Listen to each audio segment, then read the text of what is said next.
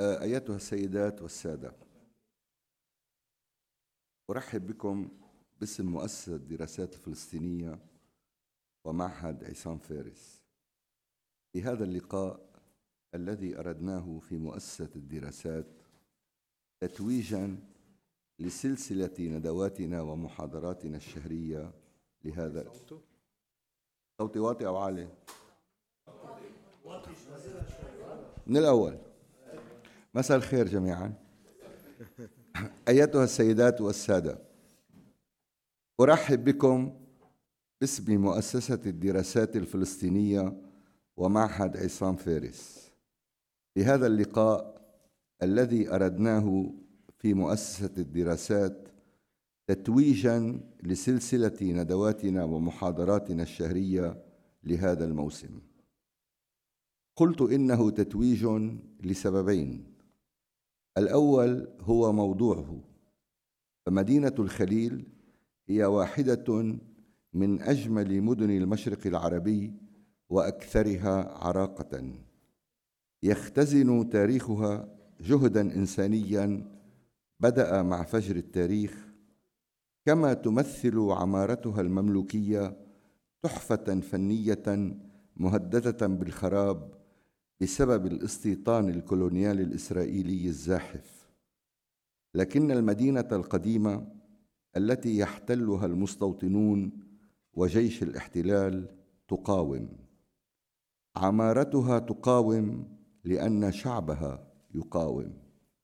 ففي هذه المدينة صارت العمارة امتداداً للناس، وصار التراث جزءاً من الفعل اليومي الذي يصنعه أهل الخليل. المدينة التي ارتكب فيها الجندي الإسرائيلي إليور عزاريا جريمة إعدام المناضل عبد الفتاح الشريف أمام الكاميرا، والتي لم تتوقف عن تقديم نموذج لمقاومة نظام التمييز العنصري الإسرائيلي، يعيد جاد تابت وضعها على خريطة الوعي، مؤكداً مركزيتها في الحياة الفلسطينية والعربية، ومحللاً تجربتها في مقاومة الاحتلال. وكما يقاوم الأسرى اليوم بإضرابهم عن الطعام، تقاوم الخليل بصمود يواجه وحشية آلة احتلال لا ترتوي من الدم والنهب. الثاني هو المحاضر.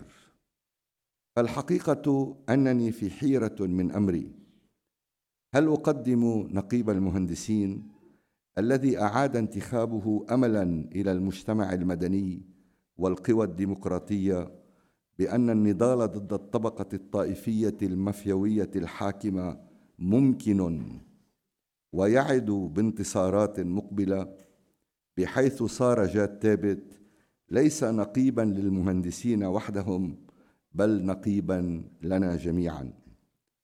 أم أقدم المعماري الكبير الذي صنع خطاً للعمارة الاجتماعية التي يجب أن تكون في خدمة الناس هنا في بيروت وهناك في باريس؟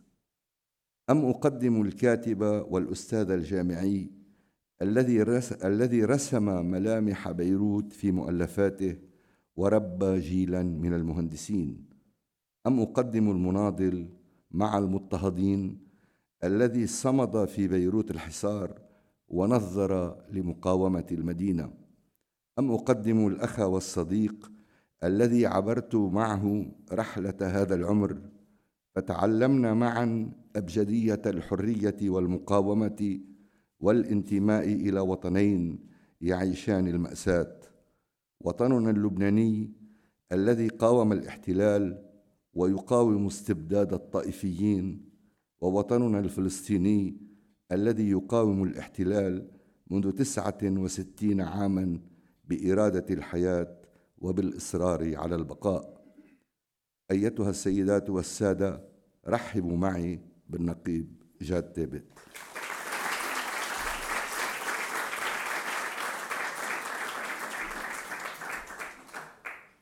شكراً لياس. أحلى شيء الأخ والصديق.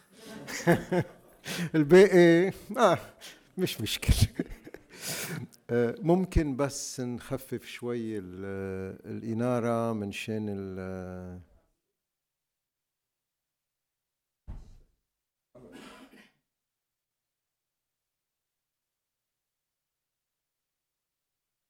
منيح هيك ولا بعد شوي فينا نخفف بعد؟ معلش أنا بقرأ.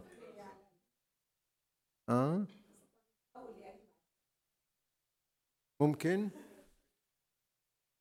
اوكي طيب. اوكي احسن هيك. طيب اوكي. مساء الخير. اسمحوا لي اولا ان اشكر مؤسسة الدراسات الفلسطينية ومعهد عصام فارس للسياسات العامة والشؤون الدولية، وبشكل خاص صديقي الياس خوري وطارق متري لتنظيم هذا اللقاء بمناسبة ترشيح مدينة الخليل القديمة لتسجيلها على لائحة التراث العالمي لليونسكو بصفتها جزءاً من تراث الإنسانية جمعاء. واسمحوا لي أيضاً أن أقص لكم حادثة ترمز إلى الوضع الخاص الذي تحتله هذه المدينة في ضمير الشعب الفلسطيني ومعركته المصيرية من أجل حقه بالحياة. كان ذلك في خريف سنة 2009 حين قامت مجموعة من المثقفين والناشطين بإنشاء لجنة عالمية للدفاع عن تراث مدينة الخليل القديمة، فأطلقت حملة إعلامية واسعة ونظمت عدة لقاءات ومؤتمرات بالتنسيق مع منظمات غير حكومية ومؤسسات جامعية ومجالس بلديات وشخصيات ثقافية واجتماعية. من بين الذين شاركوا في هذه الحملة الفنان الفرنسي إرنست بينيون. إرنست بينيون فنان معروف اشتهر منذ السبعينات بالجداريات التي يرسمها في شوارع المدن، وهو أحد أهم رواد الفن المديني، بل أنه يعتبر الأب المؤسس لمثل هذا الفن. منذ أكثر من 50 سنة يقوم هذا الفنان المولود في مدينة نيس الفرنسية والمنحدر من جد إيطالي مهاجر برسم أجسام على أوراق تشبه أوراق الجرائد، يلصقها ليلاً على جدران مدن العالم لإعادة شحن طاقتها الرمزية. فيخرج الفن من المحترف والمتحف ليحتل الشوارع المدن وجدرانها، وتتغير الرسومات بفعل الشمس والمطر لتزول تدريجياً مثلها مثل أجسام الحية. هذه الرسوم تشابك بين الماضي والحاضر، بين الفن والسياسة، بين الحياة والموت.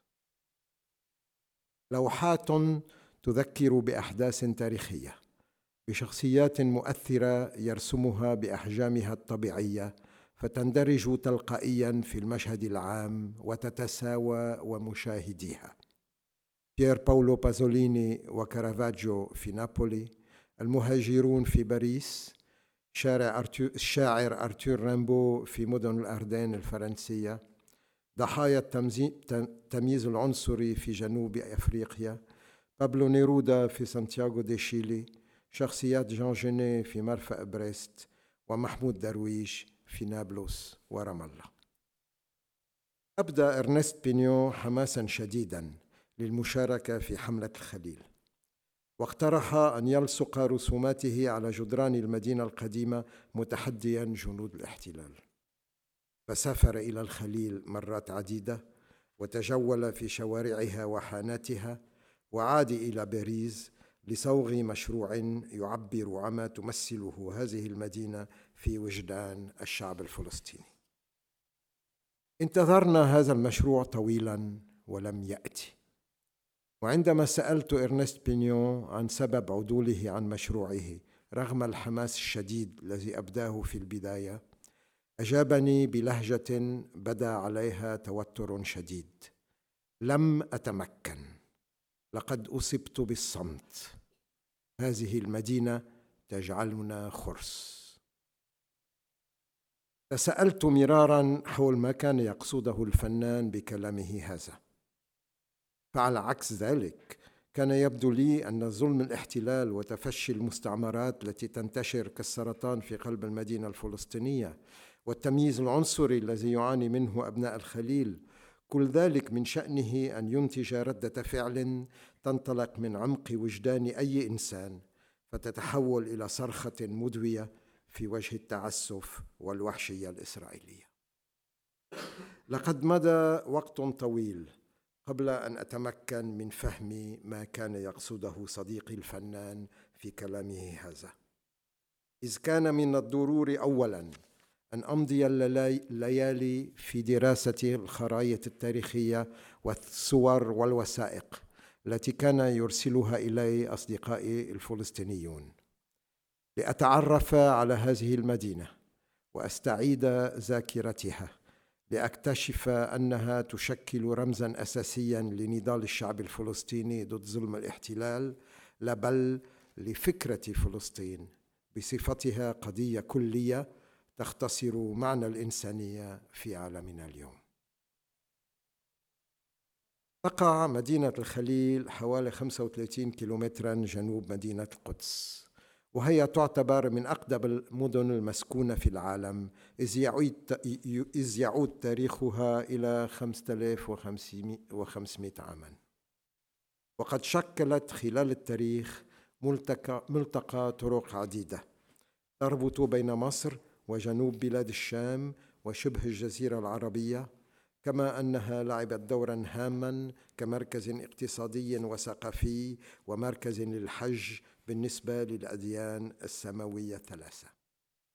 يعتقد أن المدينة من أصل كنعاني، وقد وجدت فيها آثار تشير إلى تطور مدني في العصر البرونزي الأول، أي خلال الألف الثالث قبل الميلاد. وحسب الروايات التوراتية فإن النبي إبراهيم أبو الأنبياء قد انتقل إليها بعد هجرته من مدينة أور السومرية، فاستقر في منطقة ممرة الواقعة على مسافة 3 كيلومترات شمال وسط المدينة الحالي، حيث استقبل 3 رسل وحوار الله. وحسب المصادر التوراتية والإسلامية فإن الحرم الإبراهيمي الذي بني في عهد هيرودوس يحيط بمغارة تسمى في التوراة مغارة مكفيلا، اشتراها النبي إبراهيم من الملك عفرون الكنعاني ب4 شواقل، وقد دفن فيها برفقة زوجته سارة وابنهما إسحاق وحفيدهما يعقوب وزوجتيهما رفقة وليئة، كما دفن فيها أيضا النبي يوسف ابن يعقوب. وقد سميت المدينة عند العرب نسبة إلى نبي الله إبراهيم الخليل، كما أن اسمها العبراني هيفرون يعني أيضا خليل الله. وقد تأسست المدينة الكنعانية جنوب المدينة الحالية في منطقة تل الرميدة، حيث يقال أن الملك داود أعلن هناك عاصمة مملكته. وإذ هجرت المدينة الكنعانية في العصر الفارسي، أعيد تأهيلها في العصر اليوناني، ثم دمرت مرتين خلال حملات الجيش الروماني لقمع الانتفاضات اليهودية قبل أن تهجر نهائيا في القرن الرابع بعد المسيح. وأعيد تأسيس مدينة الخليل في أوائل العهد الإسلامي على مقربة من الحرم الإبراهيمي، فأصبحت تعتبر مدينة مقدسة على غرار القدس ومكة المكرمة والمدينة المنورة.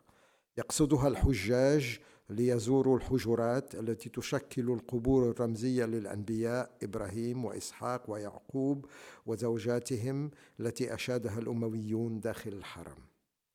وتبلغ مساحة الحرم 2040 متراً مربعاً، يحيط به من الخارج سور عظيم يسمى بالحير أو السور السليماني، بني دون سقف ويبلغ ارتفاعه 10 أمتار من الأرضية الداخلية، ويعود لعهد هيرودوس الكبير، أي بين عامي 37 و4 قبل المسيح. ويتشكل السور من كتل حجرية ضخمة يزيد طول بعضها على 7 أمتار، مصقولة على شكل مداميك. سقطت مدينة الخليل في أيدي الصليبيين عام 1099 ميلادي، واستولى عليها الأمير غودفروا البويوني فسماها كاستيلوم سنت أبراهام، وحولها إلى إقطاعية إفرنجية ومترانية تابعة لدير عين جدي الواقع قرابة البحر الميت. فطرد المسلمون واليهود من المدينة، واستبدل الجامع الذي كان قد بني في العهد الأموي بكنيسة كاتدرائية سميت مار إبراهيم. واستعاد صلاح الدين الأيوبي مدينة الخليل إثر موقعة الحطين عام 1187 ميلادي، وحافظ على مبنى الكنيسة وحوله إلى جامع، وجهزه بمنبر خشبي أتى به من عسقلان أي غزة، يشكل تحفة فنية نادرة لا يزال موجودا حتى اليوم في المسجد. وشهدت المدينة تطورا ملحوظا في العصر الأيوبي بسبب علاقتها مع القدس قبل أن تعرف عصرها الذهبي في العهد المملوكي. دخل المماليك مدينة الخليل سنة 1250 ميلادي، وشهد الحرم الإبراهيمي تحولات كبرى، إذ قام الزاهر بيبرس بتجديد القبة الرئيسية للمسجد، وجدد الحجرات التي تحتوي على القبور الرمزية للأنبياء، ثم بني مسجد جديد خارج الجدار في عهد الناصر بن قلاوون، وصار يعرف باسم مسجد جاولية، كما أضيفت مآذن على زاويتي المبنى. ولم يكتفي المماليك بتطوير الحرم الإبراهيمي، بل بنوا الجوامع والمدارس والمزارات والتكايا والحمامات، فشهدت المدينة نهضة عمرانية، وزودت بنظام متطور لتوزيع المياه، وتم بناء بركة السلطان في عهد السلطان منصور قلاوون على الموقع الذي شنق الملك داود قاتلي ابن شاؤول كما جاء في التوراة. وتميزت الفترة المملوكية بالرخاء الاقتصادي، فتطورت الزراعة والصناعة، واشتهرت المدينة بازدهار العلوم الدينية واللغوية والفقه والحديث، وتحولت إلى مركز صوفي مميز فقصدها الحجاج من مختلف أنحاء الأمة الإسلامية، كما أصبحت المدينة مركزا للبريد بين دمشق والقاهرة. وازدادت الهجرة إلى المدينة من قبل مجموعات عرقية ودينية مختلفة كالأكراد والشركس، الذين أنشأوا حارات خاصة بهم، واستقرت فيها عائلات عديدة كعائلة التميمي والجعبري والتدمري والقواسمي، كما استقرت فيها مجموعة من اليهود الفقراء الذين اعتاشوا من هبات المحسنين اليهود الذين كانوا يزورون المدينة. وتعود كافة الحارات التي ما زالت قائمة حتى الآن إلى الفترة المملوكية. ويمكن التأكيد من خلال قراءة كتابات الرحالة ودراسة عمر الأبنية أن نسيج المدينة القديمة كما هو عليه الآن قد تشكل في عهد المماليك، في حين اكتفى العثمانيون بمجرد تكثيف استعمال المساحات وزيادة طوابق المباني القديمة والتوسع في أطراف المدينة التاريخية. وتشكل الاستمرارية التاريخية للنسيج المملوكي في مدينة الخليل ظاهرة فريدة في العالم العربي والإسلامي. فبالرغم من أن مدينة الخليل القديمة لا يمكن مقارنتها بمدن مملوكية أخرى كالقاهرة أو دمشق، إن من حيث الحجم أو من حيث الأهمية، يعني بتشوفوا هون على الشمال حجم تحت حجم مدينة الخليل وحجم مدينة الشام، يعني ما في مجال للمقارنة. ولكن بالرغم من ذلك إلا أن مدينة الخليل تمتاز عن باقي المدن المملوكية بأنها قد حافظت على الشكل المديني الذي نشأ في عهد المماليك، في الوقت الذي شهدت فيه المدن الأخرى خلال الفترة العثمانية تحولات جذرية حولت معالمها وطابعها المدني. ويظهر ذلك بشكل خاص في تشكيل الأحواش الخليلية التي تمثل نموذجا معماريا مميزا نادرا ما يوجد في باقي المدن العربية. مجموعة من الغرف المربعة المسقوفة بعقود تنتظم على شكل تشكيلات عنقودية وتتركب حسب نظام يؤمن وصول النور والتهوئة لكل غرفة. إنها مجموعة خلايا تتمفصل لتشكل تركيبة متراصة وترتفع على 3 أو 4 طوابق. ويشكل الحوش الخليلي نموذجا معماريا عضويا فريدا من نوعه، يتميز عن الشكل الشائع في المدن العربية والإسلامية، حيث تنتظم الغرف عادة حول صحن داخلي أكان مسقوفا أو في الهواء الطلق يؤمن لها النور والتهوية.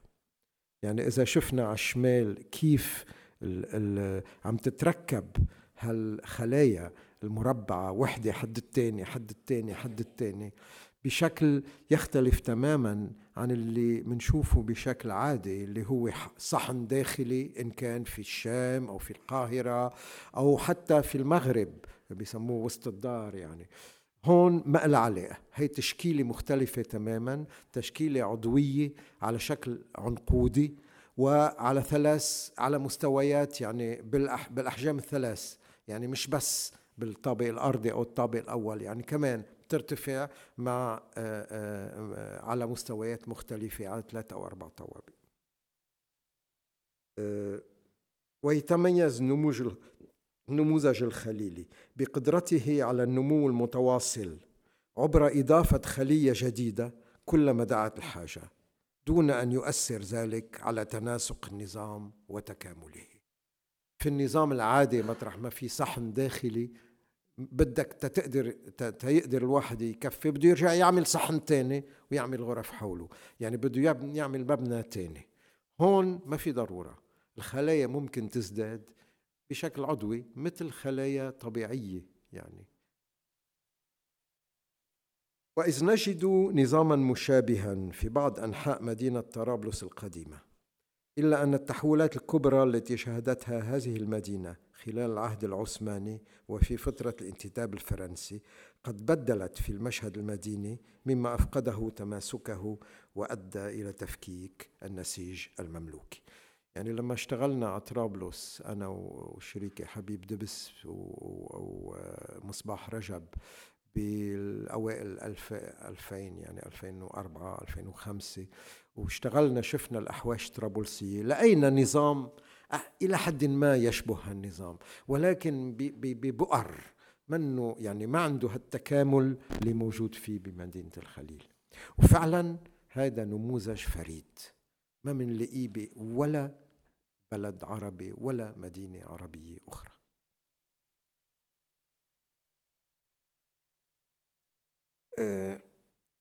إذا مثل ما قلنا بطرابلس شفنا كيف تغيرت، بالبلدان تاني شفنا كيف صارت. أما مدينة الخليل القديمة فقد بقيت نواتها المملوكية شبه متكاملة إلى الآن، إذ أن العهد العثماني شهد نشوء أحياء جديدة على أطراف المدينة المملوكية كحي الشيخ علي بكة على مجرى مياه عين قشلة، وحي المشارقة جنوب الحرب إبراهيمي، وحي القطون في أسفل الوادي، دون إدخال تحولات جذرية على النسيج التاريخي المملوكي. يعني منشوف المدينة المملوكية بالأصفر، ومنشوف الامتدادات التمدد المديني في العهد العثماني بالأخضر على أطراف المدينة القديمة. وتميزت هذه الأحياء التي تطورت في العهد العثماني تميزت بطراز معماري جديد يختلف عن أحواش المدينة المملوكية، مع إدخال نموذج البيوت المنظمة حول صحن داخلي، كما تطورت وفق نظام مدني أقل تراصا وتنتظم فيه الأبنية على جانبي شوارع عريضة. وقد شق شارع الشهداء جنوبي المدينة القديمة، وأنشئ فيه سوق تجاري جديد صار يعرض بضاعة مستوردة من مصر وبلاد الشام تنافس المنتوجات التقليدية التي كانت تباع في السوق القديم في وسط المدينة. يعني منشوف بالأصفر السوق القديم وبالأحمر سوق الشهداء اللي انخلق بالعصر العثماني. أما بعد الحرب العالمية الأولى فقد انتقلت مدينة الخليل لتصبح تحت الانتداب البريطاني، شأنها شأن كافة الأراضي الفلسطينية.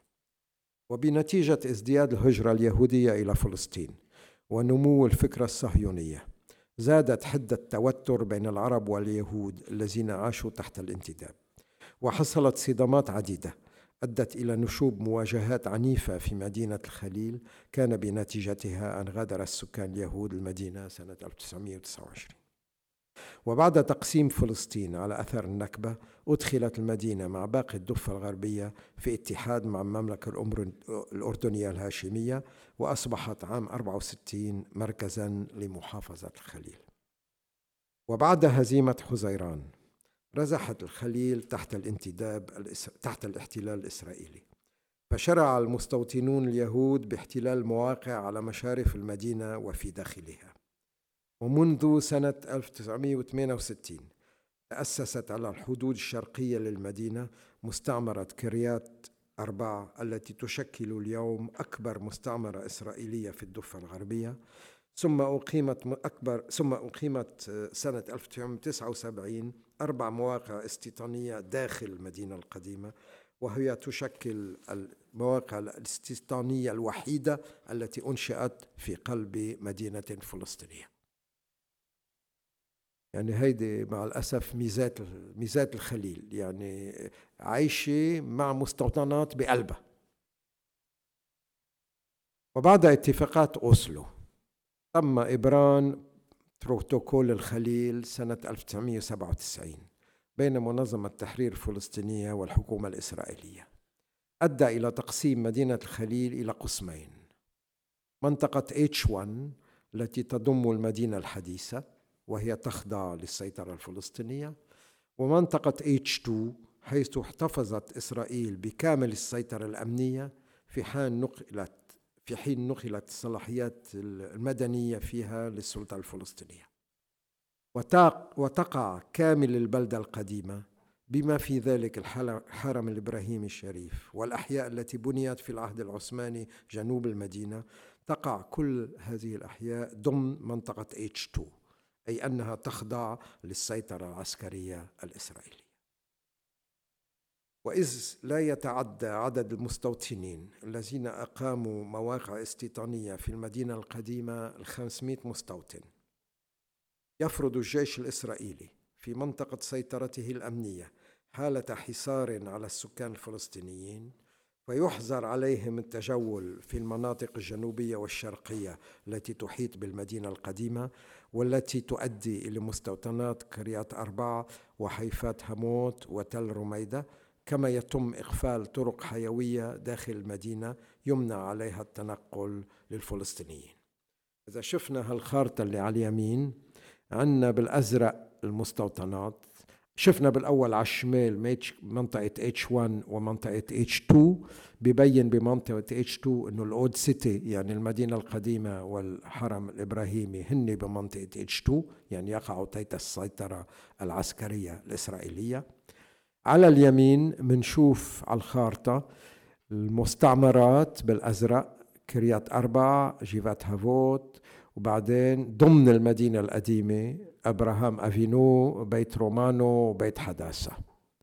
ومنشوف المنطقة اللي معمولة بالليلك الخفيف هي منطقة ممنوع عليها التجول للفلسطينيين. منشوف باللون الليلك الغامق الطرقات يلي ممنوع يتنقلوا عليها الفلسطينيين. ومنشوف بالأحمر اللي هو ممنوع أي فلسطيني يدخل، والأحمر هو شارع الشهداء عمليا، ممنوع أي فلسطيني يدخل، بما فيه كمان شارع القريب اللي حتى تل رميدة. ومنذ سنة 94 فرض الجيش الإسرائيلي إقفال شارع الشهداء الذي كان يشكل شريانا حيويا أساسيا يؤدي إلى الحرم الإبراهيمي وسوق الخضار المركزي ومحطة الحافلات. تم إغلاق هذا الشارع أمام السكان الفلسطينيين، ما في إلا المستوطنين اليهود اللي قادرين يفوتوا على الشارع. فتم إغلاق جميع المحلات التجارية فيه، كما تم تحويل محطة الحافلات إلى قاعدة للجيش الإسرائيلي. وإذ أغلقت أبواب ونوافذ مساكن الفلسطينيين المطلة على الشارع بستائر حديدية، يضطر السكان إلى تسلق سطوح منازل جيرانهم للوصول إلى بيوتهم، وبنتيجة ذلك تحول شارع الشهداء والجزء الجنوبي من المدينة القديمة إلى مدينة أشبح.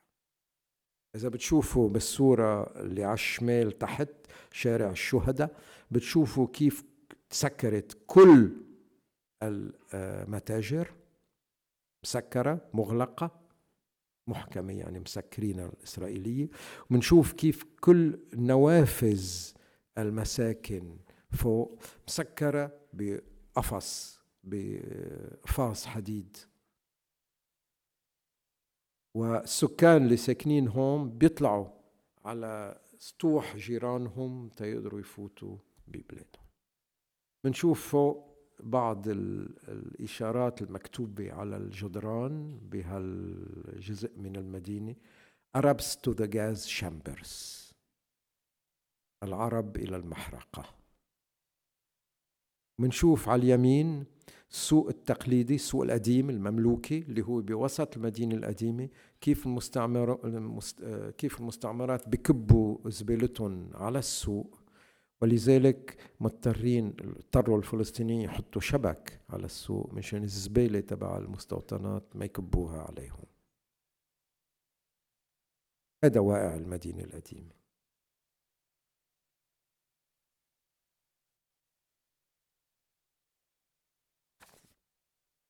وخلال شهر رمضان سنة 1994 قام مستوطن يهودي يدعى باروخ غولدشتاين بدخول المسجد الإبراهيمي وإطلاق النار على المصلين أثناء أدائهم صلاة الجمعة، مما أدى إلى مقتل 29 مصلي وجرح 150 آخرين.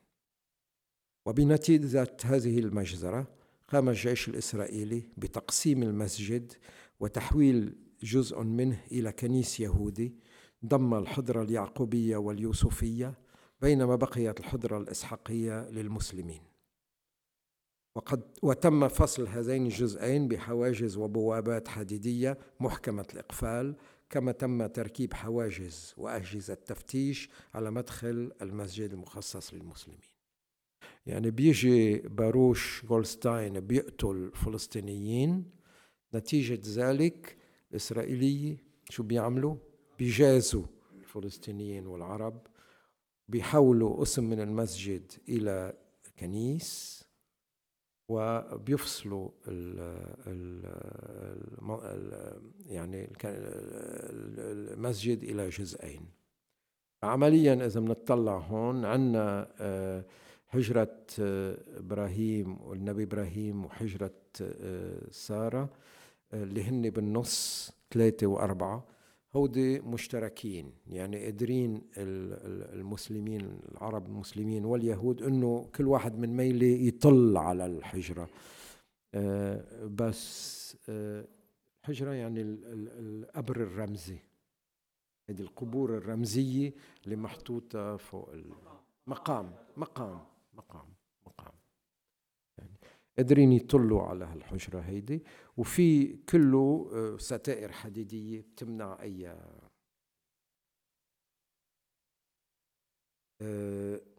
وطبقت سياسة الفصل والإقصاء والتمييز العنصري تجاه السكان الفلسطينيين الذين باتوا يعيشون حصارا داخل حصار، مما أدى إلى نزوح واسع لهؤلاء السكان من منازلهم في المدينة القديمة وإلى إقفال المتاجر وشل الحركة الاقتصادية.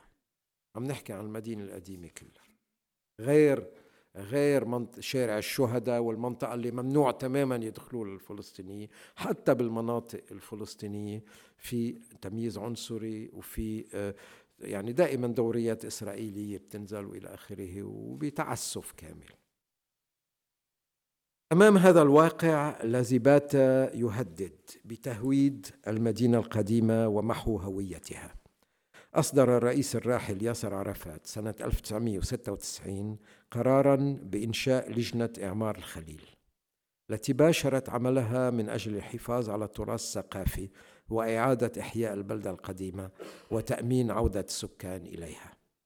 وقد عمدت اللجنة إلى إعداد دراسات مفصلة حول تراث المدينة القديمة وبناها التحتية والأوضاع الاقتصادية والاجتماعية لسكانها، وذلك بغية ترميم المباني والطرق والمساحات العامة وإعادة استخدام المباني المهجورة والحفاظ على الوحدة التكوينية والنسيج العمراني.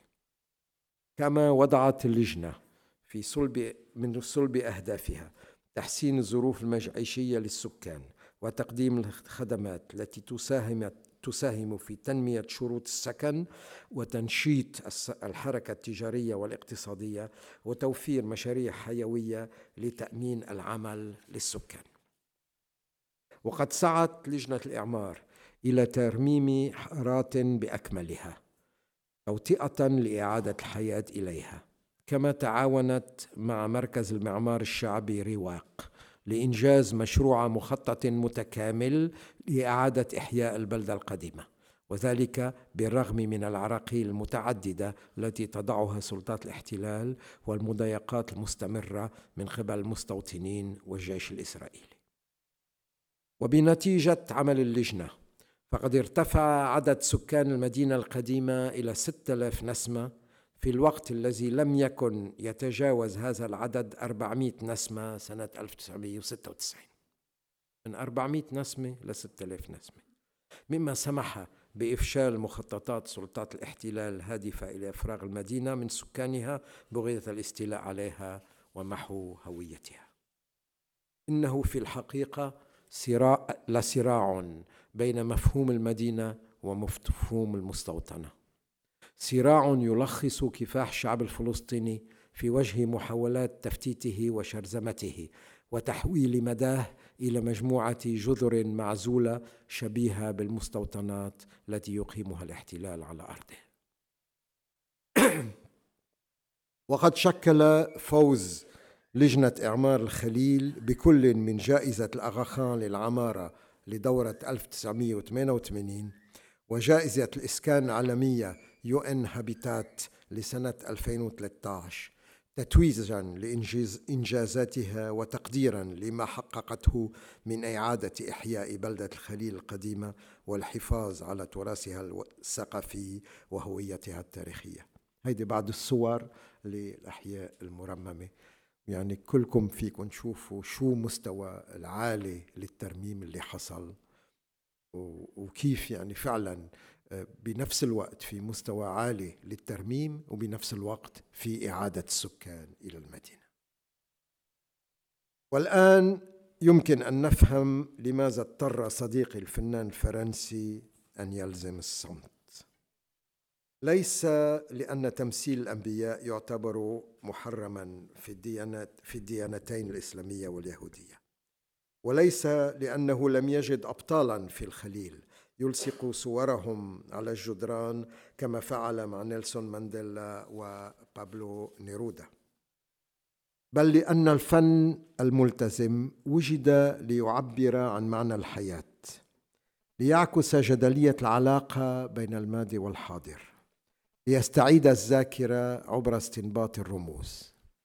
لكن عندما تصبح الذاكرة هي فعلا جزءا من الحياة، عندما يمسح الغبار عن الحجارة فيعاد إحياء مدينة وكأنها ولدت من جديد، عندما لا يعود التراث أسيرا للماضي ومناسبة للبكاء على الأطلال، بل ممرا للولوج إلى الحاضر وسلاحا في معركة البقاء، عندها ينتفي دور الفن فيصمت الفنان.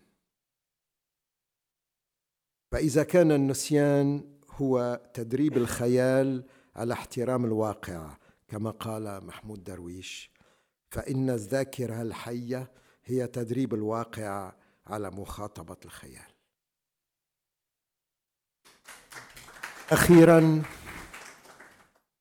أخيراً ماذا يعني أن تدرج مدينة الخليل على لائحة التراث العالمي لليونسكو ضمن قائمة دولة فلسطين؟ عندنا اجتماع في كراكو في بولندا بتموز بين 2 و 12 تموز 2017. أنا عضو في لجنة التراث العالمي، وسيناقش موضوع إدراج مدينة الخليل على لائحة التراث العالمي. ماذا يعني ذلك؟ إنها أولاً تقدير للعمل الجبار الذي قام به الفلسطينيون لاسترجاع ذاكرتهم المفقودة وإعادة بث الحياة في أحجار ميتة. إنه ثانياً اعتراف من المجموعة الدولية بأن مدينة الخليل القديمة بما في ذلك الحرم الإبراهيمي يشكلان جزءاً مكوناً من التراث الفلسطيني، مما يعني نزع الشرعية عن ادعاءات إسرائيل بأن الحرم الشريف ينتمي إلى تراث الدولة العبرية. إنه أيضاً إقرار بأن تراث فلسطين هو تراث مركب يحتوي عناصر متعددة يعود البعض منها للديانات السماوية الثلاث، مما يدحض ادعاءات الصهاينة باحتكار تمثيل التراث اليهودي. إنه أخيراً شهادة بأن قضية فلسطين لا علاقة لها بالتعصب الديني أو العرقي أو القومي، بل أنها بالأساس قضية لها أبعاد أخلاقية وسياسية وفكرية كبرى تخاطب ضمير الإنسانية. وشكرا.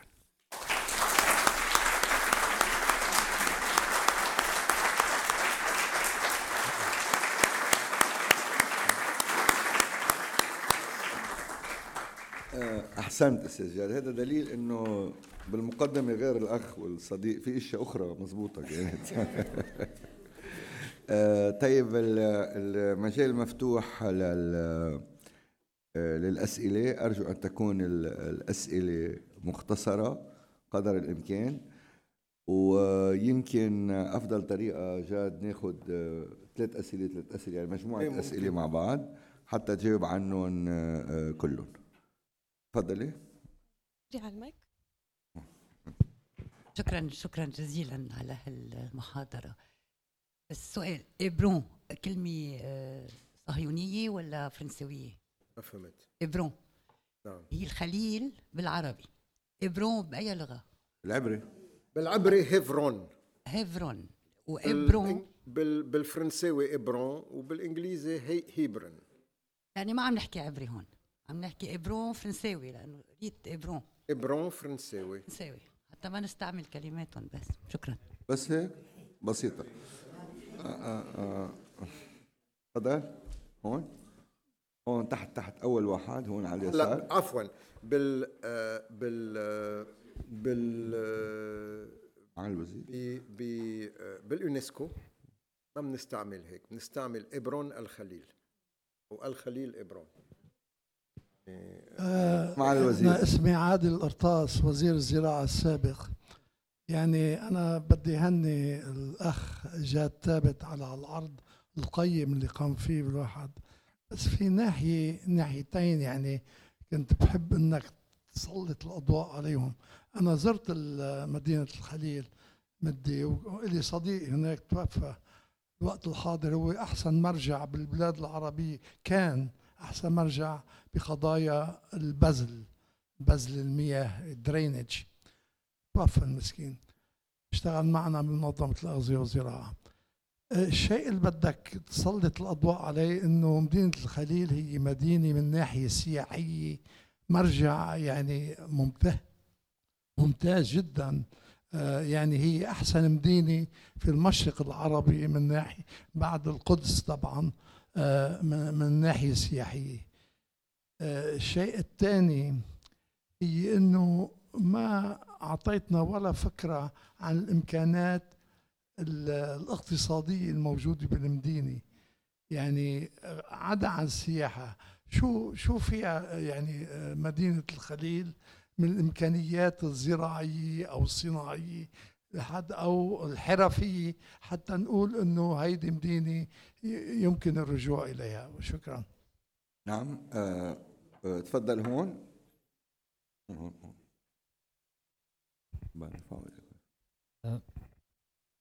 تحية للرفيق جاد. و لابد يعني من في على ضوء الصراع اليهودي الإسلامي على التراث الخليل. أنا برأيي لابد من التركيز والإضاءة على الجذور الكنعانية للخليل والأماكن المقدسة، خاصة إنه حضرتك قلت انه في يبدو انه كان في شيء هيكل او مبنى كنعاني، فلابد من الاضاءه عليه وابرازه. بعدين الاسم الكنعاني للمدينه بكون شيء منيح يعني بالنسبه للمجهود المقاوم اللي عم بيصير. هيدي نقطه ثانيه اللي يا ريت فيك تضوي على قصه المبنى، انه المباني اللي كانت حوالي الصحن بهداك الوقت، فكيف وليش تميزت الخليل ببناء عنقودي مثل ما انت سميته؟ يعني بدل ما يكون مثلا صحن وبيبنوا حواليه، صار بناء يعني اذا بدك تسميه فوضوي او مش منظم. عضوي. شكرا. عضوي. بناخذ اخر سؤال بعدين بترد. سعادة السفيرة.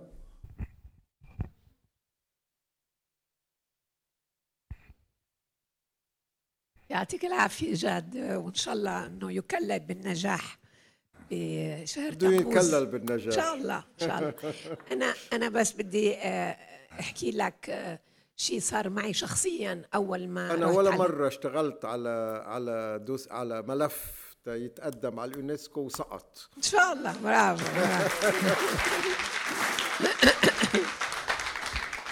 بس في شيء خاصية جميلة جدا في موضوع ترميم البلدة القديمة بالخليل بالنسبة لكتير مدن بما فيها فاس مدينة محمد اللي فشلوا بقية المدن في ترميمها.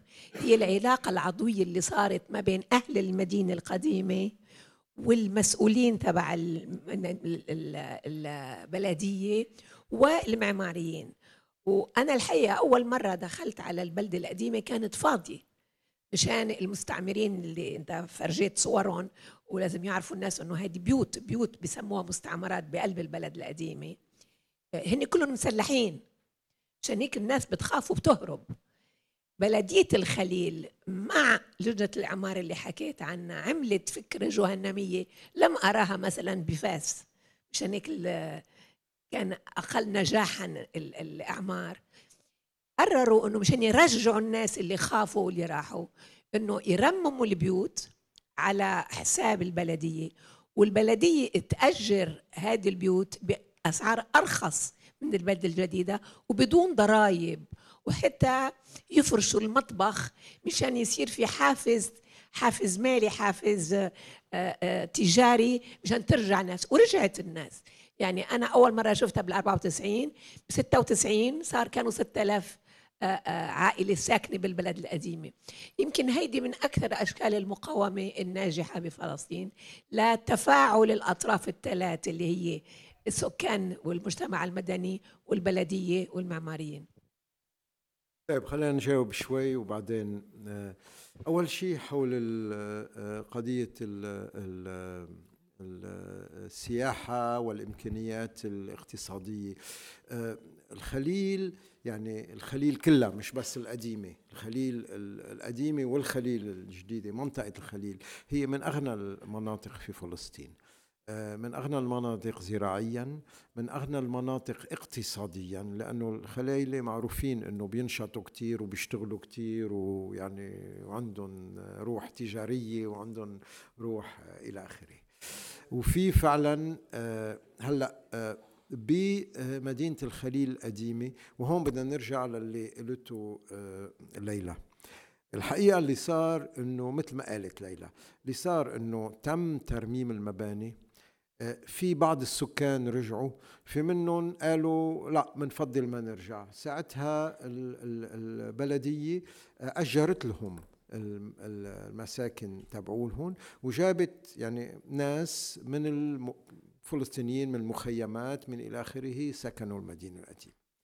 هلا لما حكيت مؤخرا مع الأصدقاء اللي اشتغلوا في اللجنة وفي البلدية إلى آخره، كان عندهم يعني انتقاد ذاتي واحد. يعني عم بيقولوا انه صحيح رجعوا الناس والى اخره، ولكن المستوى الاجتماعي للناس اللي رجعوا على الخليل مستوى متدني جدا، وهذا بيخلق مشاكل وبيخلق الى اخره.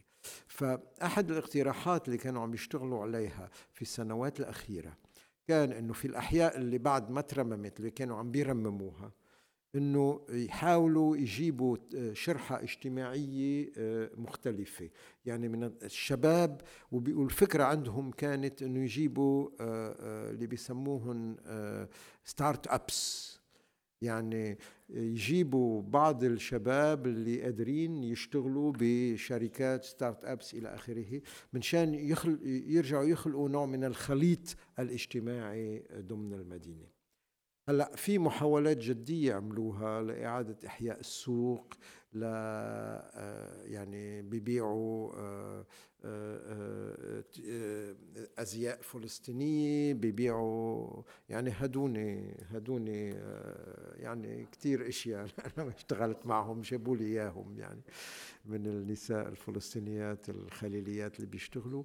في طبعا صناعة الزجاج، في صناعة الزجاج اللي هي يعني أنا بتذكر أنا لما كنت صغير، يعني كنت شاب صغير قبل 67، رحت على الخليل وقتها، يعني كنت شاب صغير وقتها، رحت على الخليل بالسيارة وزرتها، ورجعت جبت معي شو اسمه اشياء زجاجية.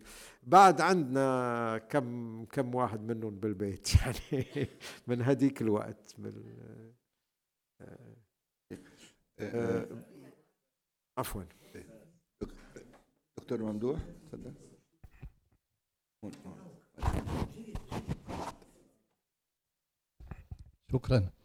شكرا جدا استاذ جاد.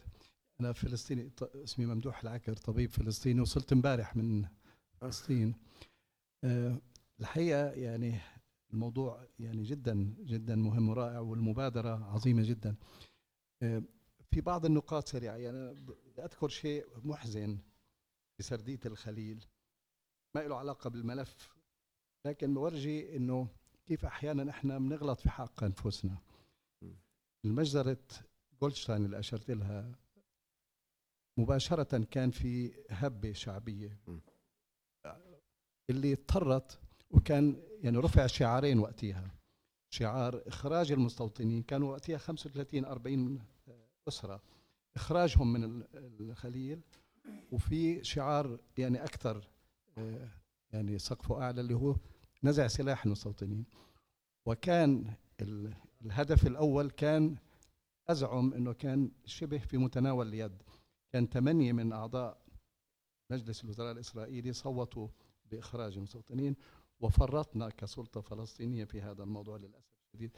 هاي السرديه يعني مؤلمه، لكن لابد من السياق هذا. ايضا بصناعات الخليل يعني المدى اللي وصلوا له في مثلا صناعه الاحذيه، اجت في فتره من الفترات نافسوا وتفوقوا على الصناعات الاسرائيليه، وحاليا في العديد من الصناعات متقدمه. يعني انا شخصيا كمواطن موجود في رام الله لما شفت ايش المصانع اللي عم يعملوها وفازت بجوائز، شيء مذهل. سؤال بس سريع معلش، يعني انت اجبت عليه انه لم يحصل انك انت تناولت ملف لليونسكو ولم ينجح. يعني في غمرة الجو اللي سائد حاليا الفرص ما زالت بهذه نسبة النجاح عالية.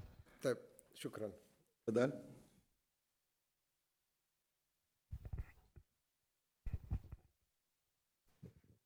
يعطيكم العافية. معكم المهندس شرب الفراج. يعطيك العافية أستاذ جاد على الملف اللي محضره واللي نتمنى أنك تنجح فيه.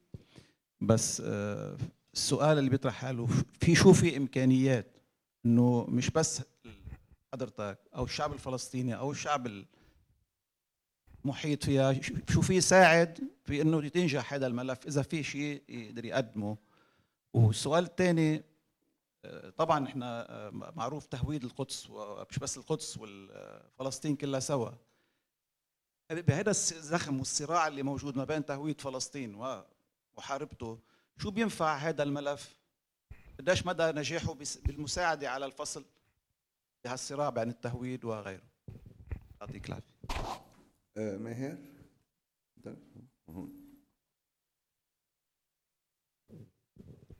شكرا زياد على محاضرتك. سؤالي انه هل في ضرورة للعودة لتاريخ الخليل، استناد إلى التوراة والرواية التوراتية. يعني مشروعية السؤال تنبع من حقيقة أن التوراة اليوم لم تعد مصدراً تاريخياً يمكن الاعتماد عليه في دراسة تاريخ فلسطين القديم، وهذه الحقيقة تم التوصل إلى يعني خلال عدد من المؤرخين الغربيين بما فيهم عدد من المؤرخين الجدد في إسرائيل. التوراة لم تعد مصدراً تاريخياً ذا مصداقية يمكن الاعتماد عليه. يعني حسب الروايات، حسب الدراسات الحديثة اللي لم تعد تعتمد على التوراة، قامت في القرن الأول قبل الميلاد في فلسطين دولتين يهوديتين خلال فترة تاريخية قصيرة، دولة يهوذا حول مدينة القدس، دولة إسرائيل في الشمال. الدراسات لمدينة القدس نفسها اليوم تثبت أنه عاصمة يهوذا، المملكة اللي استمرت يعني فترة زمنية قصيرة، كانت مدينة صغيرة جدا لم تكن لها الأهمية اللي أعطيت إلها في التوراة أو في الدراسات الإسرائيلية اللاحقة. وبالتالي إذا القدس كانت مدينة صغيرة في هذيك الفترة، كيف ممكن تكون الخليل؟ يعني نتصور الخليل هذا عم بحكي أنا في القرن الأول قبل الميلاد. أنا برأيي أنه لابد من إعادة النظر في مسألة رجوع إلى التوراة في دراسة تاريخ القدس الخليل القديم. وشكرا. أوكي، أنا بدي بلش بهالنقطة. الموضوع التوراة طبعا يعني التوراة منه كتاب تاريخي علمي. الموضوع الوحيد أنه بالخليل الرواية التوراتية وما يقوله القرآن مثل بعضهم. يعني اثنينهم بيقولوا انه النبي ابراهيم والنبي والانبياء شو اسمه قبروا في هذا. اثنينهم بيقولوا انه النبي ابراهيم اجا واشترى، يعني في تطابق في الحديثين. ففقط يعني بمحاضرتي انا عم بانطلق من هالموضوع هيدا لاقول انه في الذاكره هيدي العناصر الموجوده فقط، والباقي ما عم نتطرق له. يعني باقي الرواية التوراتية ما عم نتطرق. هذا أول موضوع. تاني موضوع، وهذا بينزع من إيد الإسرائيلية القول إنه والله نحن هيدي إلنا لأنه مكتوب هالشي عنا بالتوراة. لا يا عمي، ما مكتوب بس عندكم. هذا شيء مشترك لكل الأديان السماوية الثلاث. النبي إبراهيم هو نبي الأنبياء، هو أب الأبنياء، هو أبونا كلنا للأسف.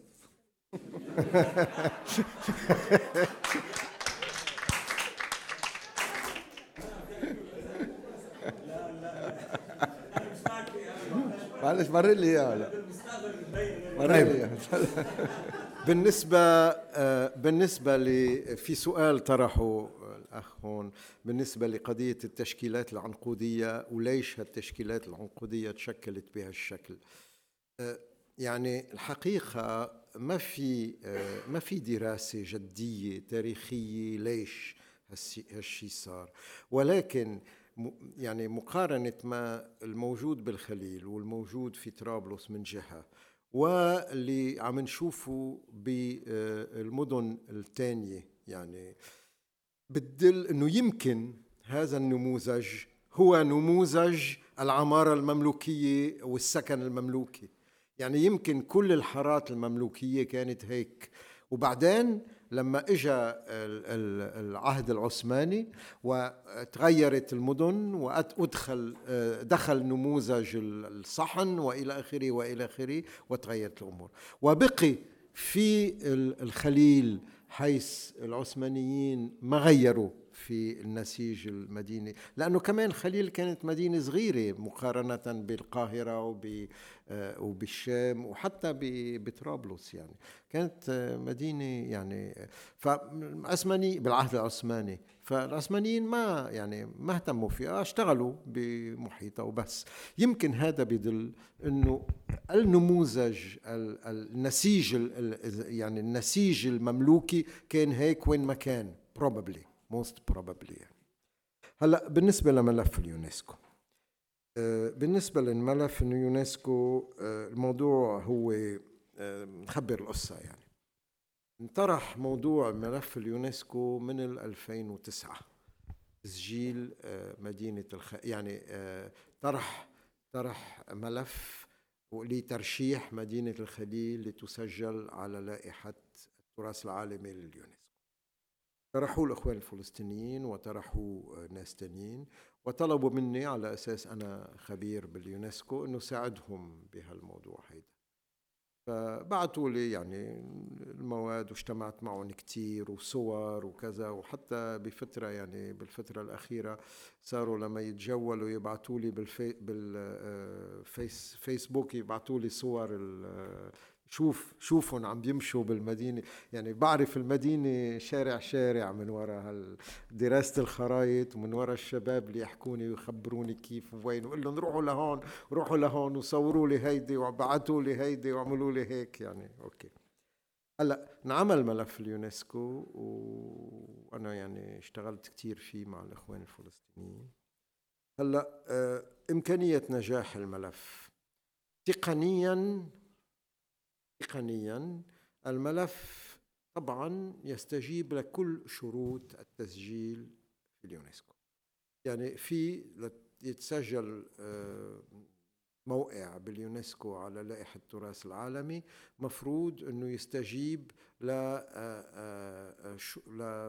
يعني اذا عم نحكي عن التراث الثقافي في 6 شروط، يعني كرايتيريا، 6 كرايتيريا مفروض يفوت على الأقل واحد منها. أوكي، بشغلنا على الخليل في 3 كرايتيريا الخليل تستجيب. وهذا صار ببرهان، يعني في منبرهن، مش انه بنقول هيك كرايتيريا، منبرهن كيف ووين وليش وكذا والى اخره، وبيصير في مقارنه مع مدن تانية تنبين انه في شيء بيميز والى اخره. هذا كله اشتغلنا. فمن الناحيه التقنيه ما في خوف. هلا من الناحيه السياسيه بالطبع في ناس رح يوقفوا ضد، لكن والمبرر حيكون بسيط، انه اوكي مدينة الخليل تستجيب لهالشروط، ولكن انتم يا فلسطينيين اذا سجلتوها انتم ما فيكم تحموها، ما فيكم تحموا تراثها، لانه الشروط السياسية بتجعل انه ما فيكم تاخذوا تدابير للمحافظة على الكذا ولكذا والى اخره والى اخره، وفي صعوبة كتير والى اخره. هيدا رح يكون الجواب البسيط. لذلك نحن عم نطرح انه الملف يتسجل اولا على لائحة التراث العالمي، وثانيا وبنفس الوقت على لائحة التراث بخطر. لائحة التراث بخطر يعني هيدي المواقع يلي فيها تهديد على قيمتها كقيمة عالمية. المطلوب هو تسجيل على لائحة التراث العالمي وعلى لائحة التراث في خطر. هيدا بيسكت وبيمنع هيدا. هلا حتما حيصير في تصويت مثل ما صار لما سجلنا بتير على قائمة التراث العالمي، مثل ما تسجلت بيت لحم، مثل ما كل سنة بيتم اتخاذ قرارات بالنسبة للقدس. حيصير تصويت. بشكل عام الأوروبيين هو في 21 عضو في هيئة التراث العالمي. مفروض انه لما بدنا نسجل موقع انه ياخذ 2 الأصوات المعلنة. بشكل عام الأوروبيين بيحطوا ورقة بيضاء عادة، إلا مرات الفرنسيين بيصوتوا معه، عادة البرتغال بيصوت معنا. البرتغال ممتاز، يعني لا فعلا السفير ممتاز، كرمال سراماغو كمان سفير ممتاز. لا بس صحبة مع كل المجموعة، يمكن بتعرفوا يعني في كتير أصحابنا بيعرفوه. ممتاز جدا، ومع أنه الخبير تبعه اسمه إسرائيل بس كمان بيمشي معه. فبرتغال عادة بيصوت معنا، أحيان فنلندا بتصوت معنا أحيان، وباقي الأوروبية بيحطوا ورقة بيضة.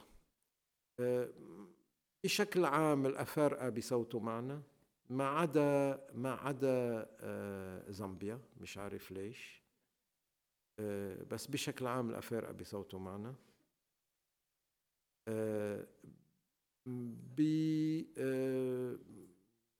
يعني العرب طبعا بيصوتوا معنا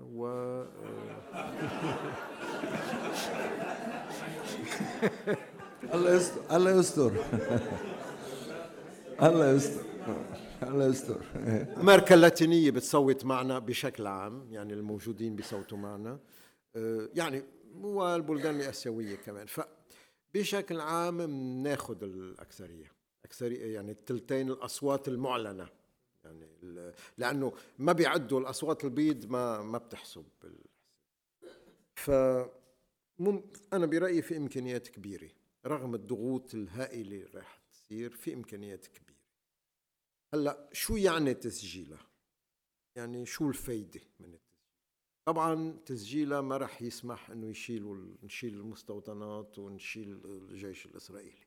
اليونسكو ما عندها جيش، ما قادرة. ولكن لما منسجل موقع على لائحة التراث العالمي، أول شيء في إقرار واضح أنه هالمدينة والحرم هن جزء من التراث الفلسطيني، خلاص جزء من دولة فلسطين، يعني ما في، ويؤتمن عليهم، هن تراث عالمي يؤتمن عليهم من قبل الفلسطينيين. هذا الشيء واضح، هذا أول شيء. ثاني شيء، هذا يعني أنه كل سنة بده يروح وفد من اليونسكو على الموقع ليشوف العناصر اللي عم تهدد هالتراث واللي عم تهدد استمرار هالتراث. أوكي، نعم، على راسي، ما بيردوا، بس بيتاخد قرارات وبتتسجل القرارات. هلأ إنه رح نقدر نشيلهم هيك من وراء اليونسكو؟ لا، مش هيك. ولكن هذا بيساعد، يعني هذا بيساعد فعلا بالنسبة للمقاومة، بيعطيها يعني غطاء، بيعطيها غطاء عالمي، وهذا عايزينه، يعني هذا عايزينه. تفضل هون، تفضل. خير الدين الرفاعي، مدير مشروع إحياء حلب القديمة المنكوبة سابقا. أهلا وسهلا. شكرا أستاذ جاد على اللي عرضتوه اليوم، وكل الشكر والتقدير لجهودكم المتواصلة في الدفاع عن التراث اللي عم نتابعها دائما. الحقيقة كلياتنا بنعرف إنه المدينة العربية الإسلامية، التكوين العمراني المتلاحم هو عبارة عن التعبير المادي عن التلاحم المجتمعي بين السكان. فأنا اللي بتمنى أنه كتير ضروري الإشارة، لأن طالما عم بيجيبوا سكان ليملئوا البيوت الجديدة، أنه يهتموا بنوعية هالسكان هي أولاً. وإذا كان هالشي صعب كتير، يصير تركيز جاد على التوعية لهالسكان حتى يعيشوا بجو متضامن مع بعض كجيران وأصدقاء وأهل. وإلا رح نكرر نفس تجربة حي الحفصية، أظن بتعرفوها بتونس، مشروع من الناحية العمرانية والمعمارية رائع جدا، لكن اللي بيزوروا بعد من الآن بيشوفوا كله تفرغ، لأني ما في أي ترابط بين السكان، كلياتهم هجروا وأجروا وحولوا المستودعات في المستقبل. شكرا لكم مرة ثانية. شكرا لك. شكرا. هذا صحيح، ولكن وضع الخليل يختلف، لأنه التراث هو جزء من المقاومة. يعني لما الواحد يعني بيحافظ على التراث، عم بيقاوم، هو جزء من مقاومته. فهذا بيختلف شوي. هلا طبعا يعني مش كل شيء زهري يعني، ولكن بشكل عام يعني بتصور انه، وبعدين الاخوان الفلسطينيين واعيين كتير لهالموضوع، كتير شوي. تفضلي. مين بدك بلش؟ ورا تعطيه ورا. مين؟ طارق على راسي. معاليك هلا حبيبي انت والله ما انتبهت. مساء الخير، شكرا على المحاضرة الرائعة. الريل على كل حال. تفضلي. سهير حداد، أنا لفت نظري في الطرح اللي طرحته على قصة وحدة القياس المربع بالعمارة بالخليل. في مقالة للرسام الخطاط الفلسطيني كمال بلاطة بيقول إنه هو ولد بمدينة القدس، وأول شيء لاحظه خلال يعني تفتح وعيه كان إنه يشوف مشهد القمم تبع المسجد الأقصى وكنيسة القيامة، وفي كنيسة ثالثة I think كنيسة الله بسموها، ما بعرف القدس anyway. ثلاثتهم تعتمد الديزاين الأساسي للبناء على المربع. هو بيقول إنه هناك هو اكتشف من القدس، من هوية القدس اكتشف المربع، وهذا ما استدعاه إنه يعمل مجموعة أبحاث. راح على إثرة على إسبانيا على قصر الحمراء ودرس وحدة البناء بقصر الحمراء، وقدر يربط بين القدس والأندلس والبناء العربي المبني على المربع. حتى إذا بنلاحظ ما بعرف في أنفاق بالقدس تحت الأرض، هاي اللي بيعتبروها اليهود إلون، بس موجود عليها يعتبروا كل شيء إلون موجود عليها بإحداها اسم مريم ومحطوط ضمن إطار مربع. يعني أنا بس هيدي لفت لي نظري إنه قديش المربع عنا بالوحدة البناء كوحدة عربية إسلامية مسيحية، هيدي كتير مهمة. يمكن إنه تراث المنطقة، واللي أنت ذكرت حضرتك إنه متنوع، هيدا كتير مهم، منه وحداني لجهة واحدة، ولكنه تراث متنوع. ليش؟ لأنه نحن كروس رود، نحن طرق قوافل تلتقي فيها العديد من الحضارات، وهذا عامل غنى مش عامل نقص، بغض النظر على الكلتورات التعصبية. دكتور طارق متري، دكتور الميكروفون ل هون. انت مارلين بدها على راسي. أنا عندي تعقيب قد يكون خارج الموضوع تماما، لكن هو تعقيب على كلام قاله الياس مازحا حين أشير إلى أننا أحفاد إبراهيم.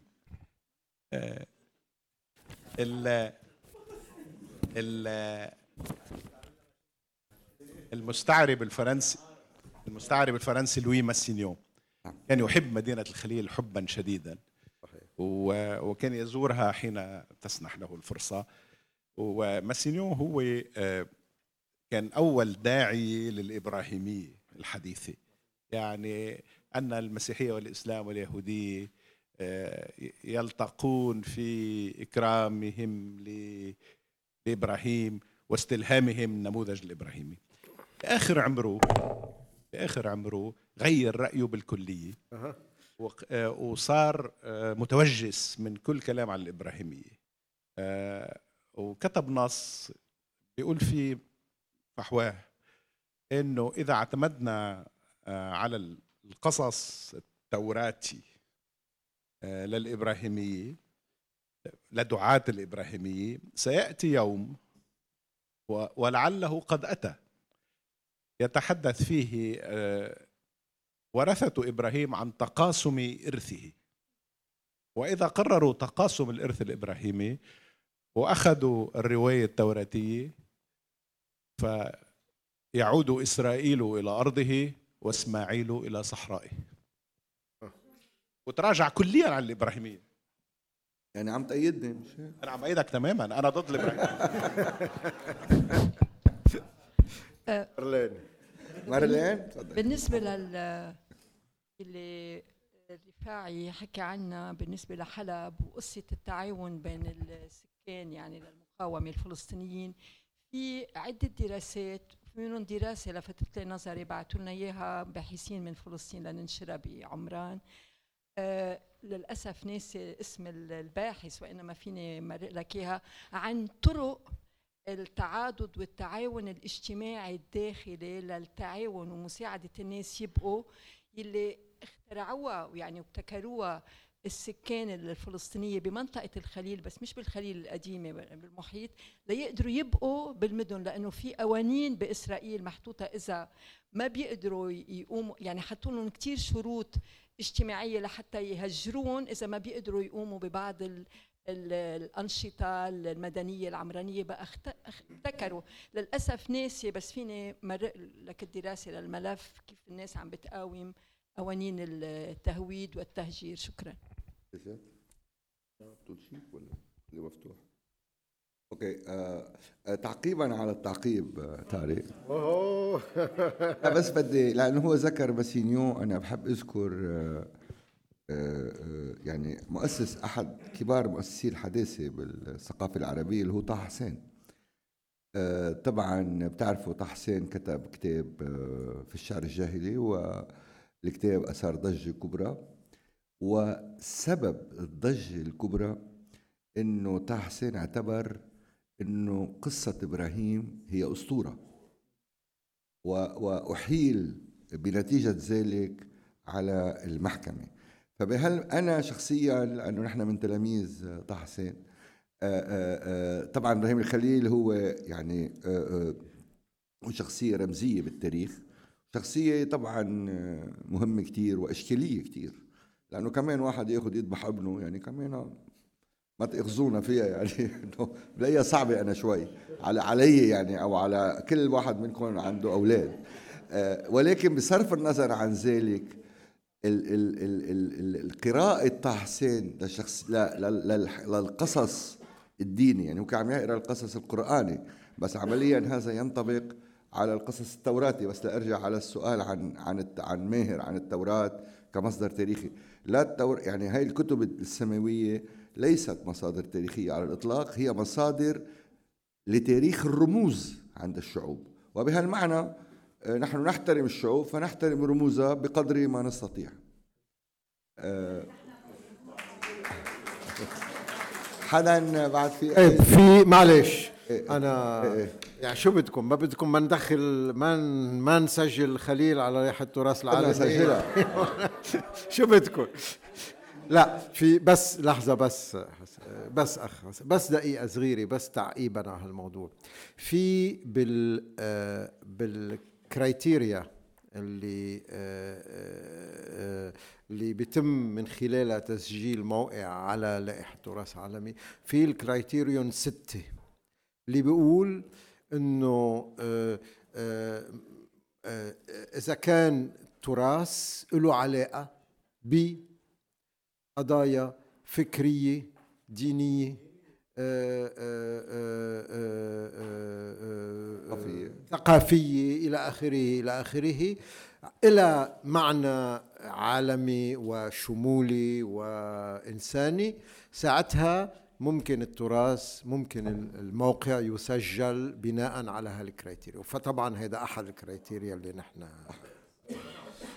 طيب نحن بدنا نختم. لحظة في لحظة بالدور، تفضل حضرتك. يعطيكم العافية.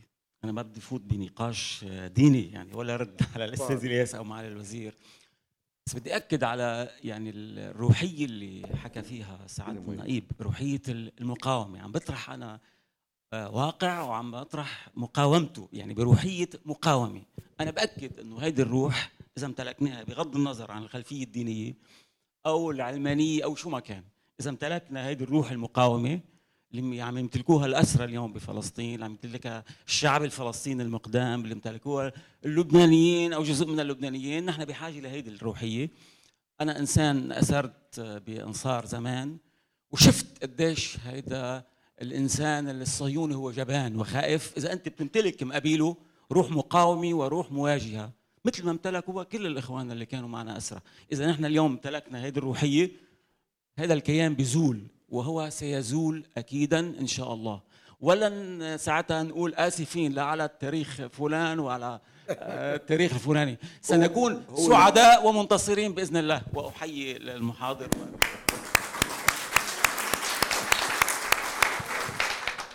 بعد عنا مجال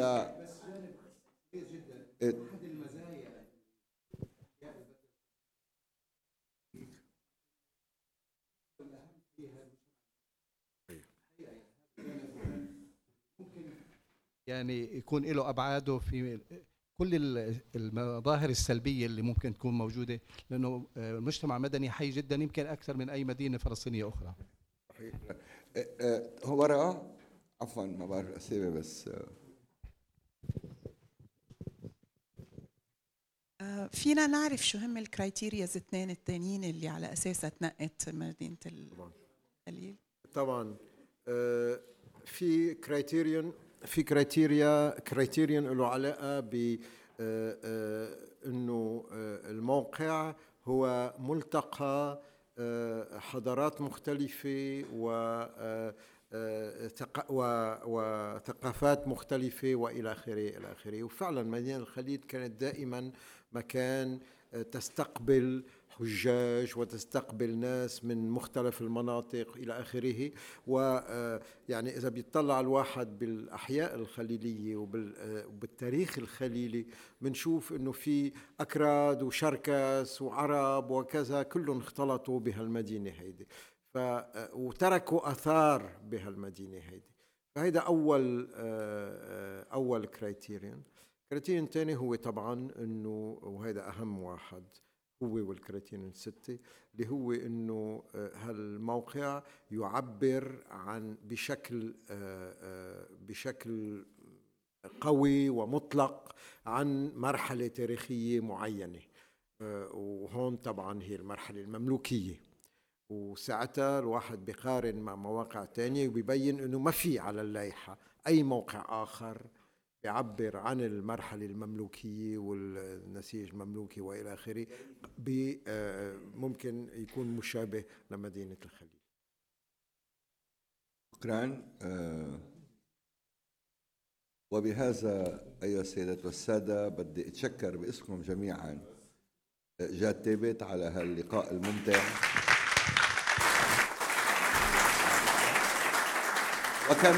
وكمان لأنه عم نحكي عن مدينة مقاومة بدي وجه تحية للأسرى المضربين عن الطعام.